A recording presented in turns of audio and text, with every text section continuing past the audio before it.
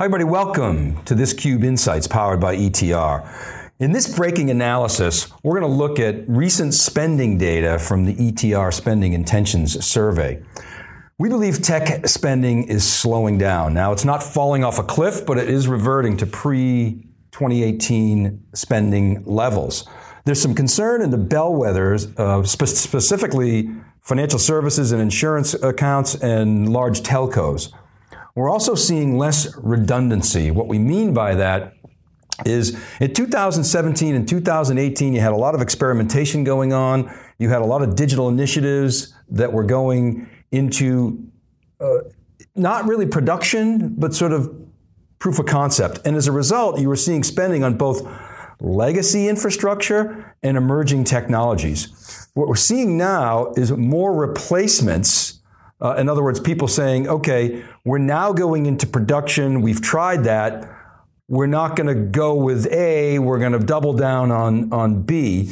And we're seeing less experimentation with the emerging technologies. So in other words, people are pulling out actually some of the legacy technologies, and they're not just spraying and praying across the entire emerging technology sector. So as a result, spending is more focused. As I say, it's not a disaster, but it's definitely some cause for concern.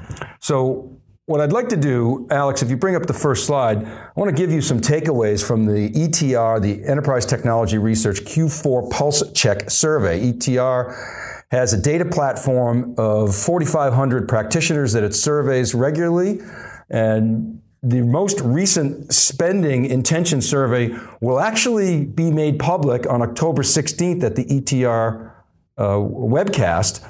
ETR is in its quiet period right now, but they've given me a little glimpse and allow me to share with you, our Cube audience, some of the findings. So as I say, overall tech spending is clearly slowing, but it's still healthy. There's a uniform slowdown really across the board in virtually all sectors, with very few exceptions, and I'll highlight some of the companies that are actually quite strong. Telco, large financial services, insurance, that's rippling through to EMEA, which, as I've said, is overweighted in banking. The Global 2000 is looking softer. And also the global public and private companies. GPP is what ETR calls it. They say this is one of the best indicators of spending intentions and is a harbinger for future growth or deceleration. So it's the largest public companies and the largest private companies. Think Mars, Deloitte, Cargill, Koch Industries, big giant private companies. We're also seeing a number of changes in responses from we're going to increase to more flattish. So again, it's not a disaster, it's not falling off the cliff, and there are some clear winners and losers. So adoptions are really reverting back to 2018 levels. As I said, replacements are rising. Digital transformation is moving from test everything to, okay, let's focus now and double down on those technologies that we really think are winners. So this is hitting both legacy companies and the disruptors. One of the other key takeaways out of the ETR survey is that Microsoft is getting very, very aggressive. It's extending and expanding its TAM further into cloud, into collaboration, into application performance management, into security. We saw the Surface announcement this past week. Microsoft is embracing Android. Windows is not the future of Microsoft. It's all these other markets that they're going after. They're essentially building out an API platform and focusing in on the user experience. And that's paying off because CIOs are clearly more comfortable with Microsoft. Okay, so now I'm going to take you through some themes. I'm going to make some specific vendor comments, particularly in cloud, software, and infrastructure, and then we'll wrap. So here's some major themes that really we see going on. Investors still want growth. They're punishing misses on earnings, and they're rewarding growth companies. And so you can see on this slide that it's really about growth metrics. So what you're seeing is companies are focused on total revenue growth, annual recurring revenue growth, billings growth. Companies that maybe aren't growing so fast, like Dell, are focused on share gains. Lately, we've seen pullbacks in the software companies and in their stock prices, really due to higher valuations. So there's some caution there. There's actually a somewhat surprising focus, given the caution and all the discussion about slowing economy. There's some surprising lack of focus on key performance indicators like cash flow. A few years ago, Splunk actually stopped giving, for example, cash flow targets. You don't see as much focus on market capitalization or shareholders' returns.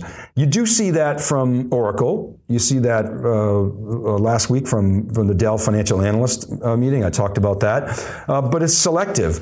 These are the type of metrics that Oracle, Dell, VMware, IBM, HPE, generally HP Inc. as well, will focus on.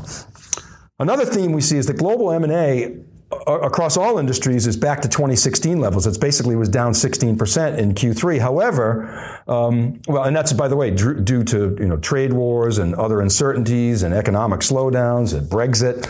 But tech M&A has actually been pretty robust this year. I mean, take a look at some examples. I'll just name a few. Google with Looker, big acquisitions.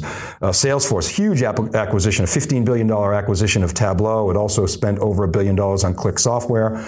Facebook with Control Labs. NVIDIA, $7 billion acquisition of Mellanox.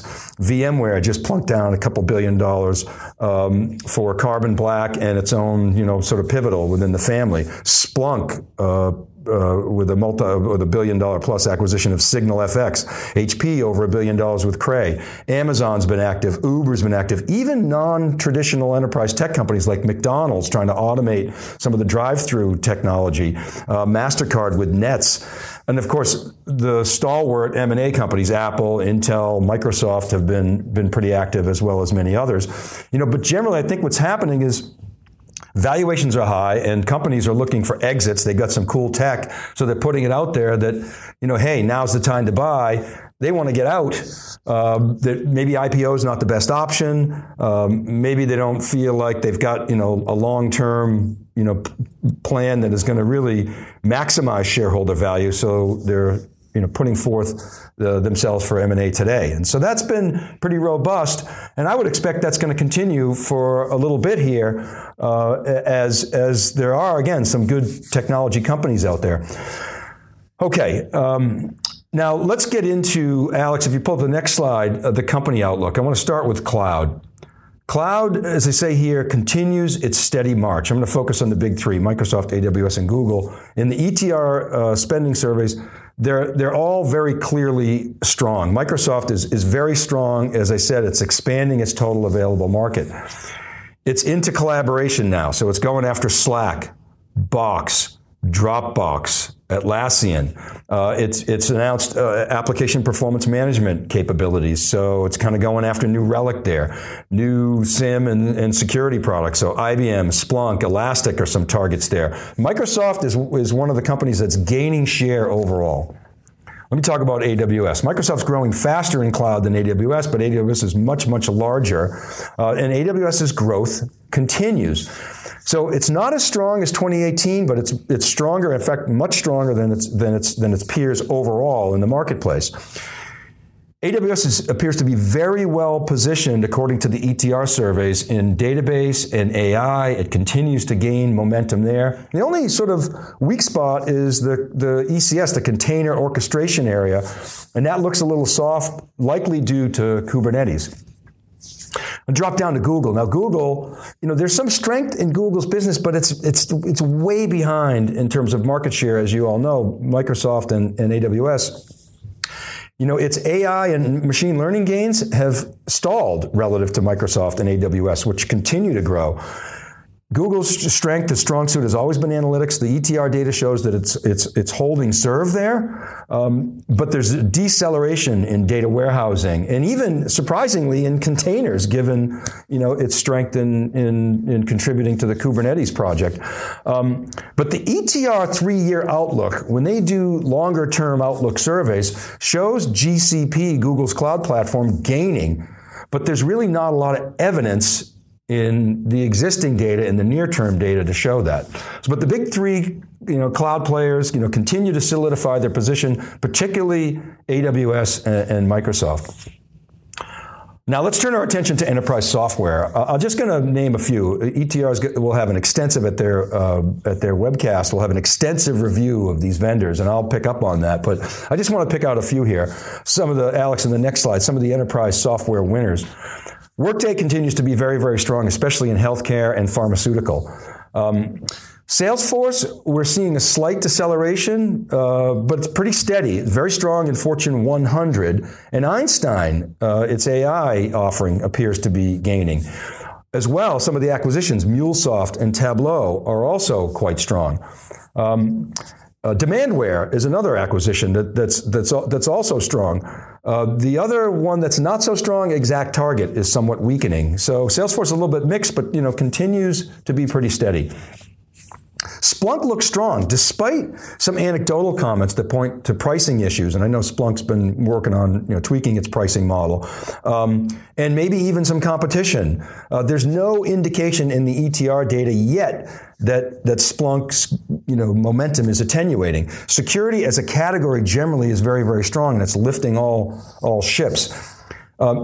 Splunk's analytics business is showing strength, particularly in healthcare and pharmaceuticals, as well as financial services. I like the healthcare and pharmaceuticals exposure because, in a recession, healthcare will, continue to do pretty well. Financial services in general is down, so there's maybe some exposure there. UiPath, I did a segment on RPA a couple of weeks ago. UiPath continues its rapid share expansion. The latest ETR survey data shows that momentum is continuing, and UiPath is distancing itself in the spending surveys from its broader competition.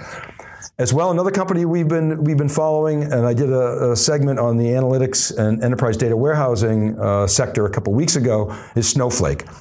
Snowflake continues to expand its share. It's slightly slower than its previous highs, which were off the chart. We shared with you its net score. Snowflake and UiPath have some of the highest net scores in the ETR survey data of 80+%. Net score, remember, is you take we're adding the platform, we're spending more, and you subtract, we're leaving the platform or spending less, and that gives you the net score. Snowflake and UiPath are two of the highest. So it's slightly slower than previous highs, but still very, very strong, especially in larger companies. So that's just some highlights in the software sector.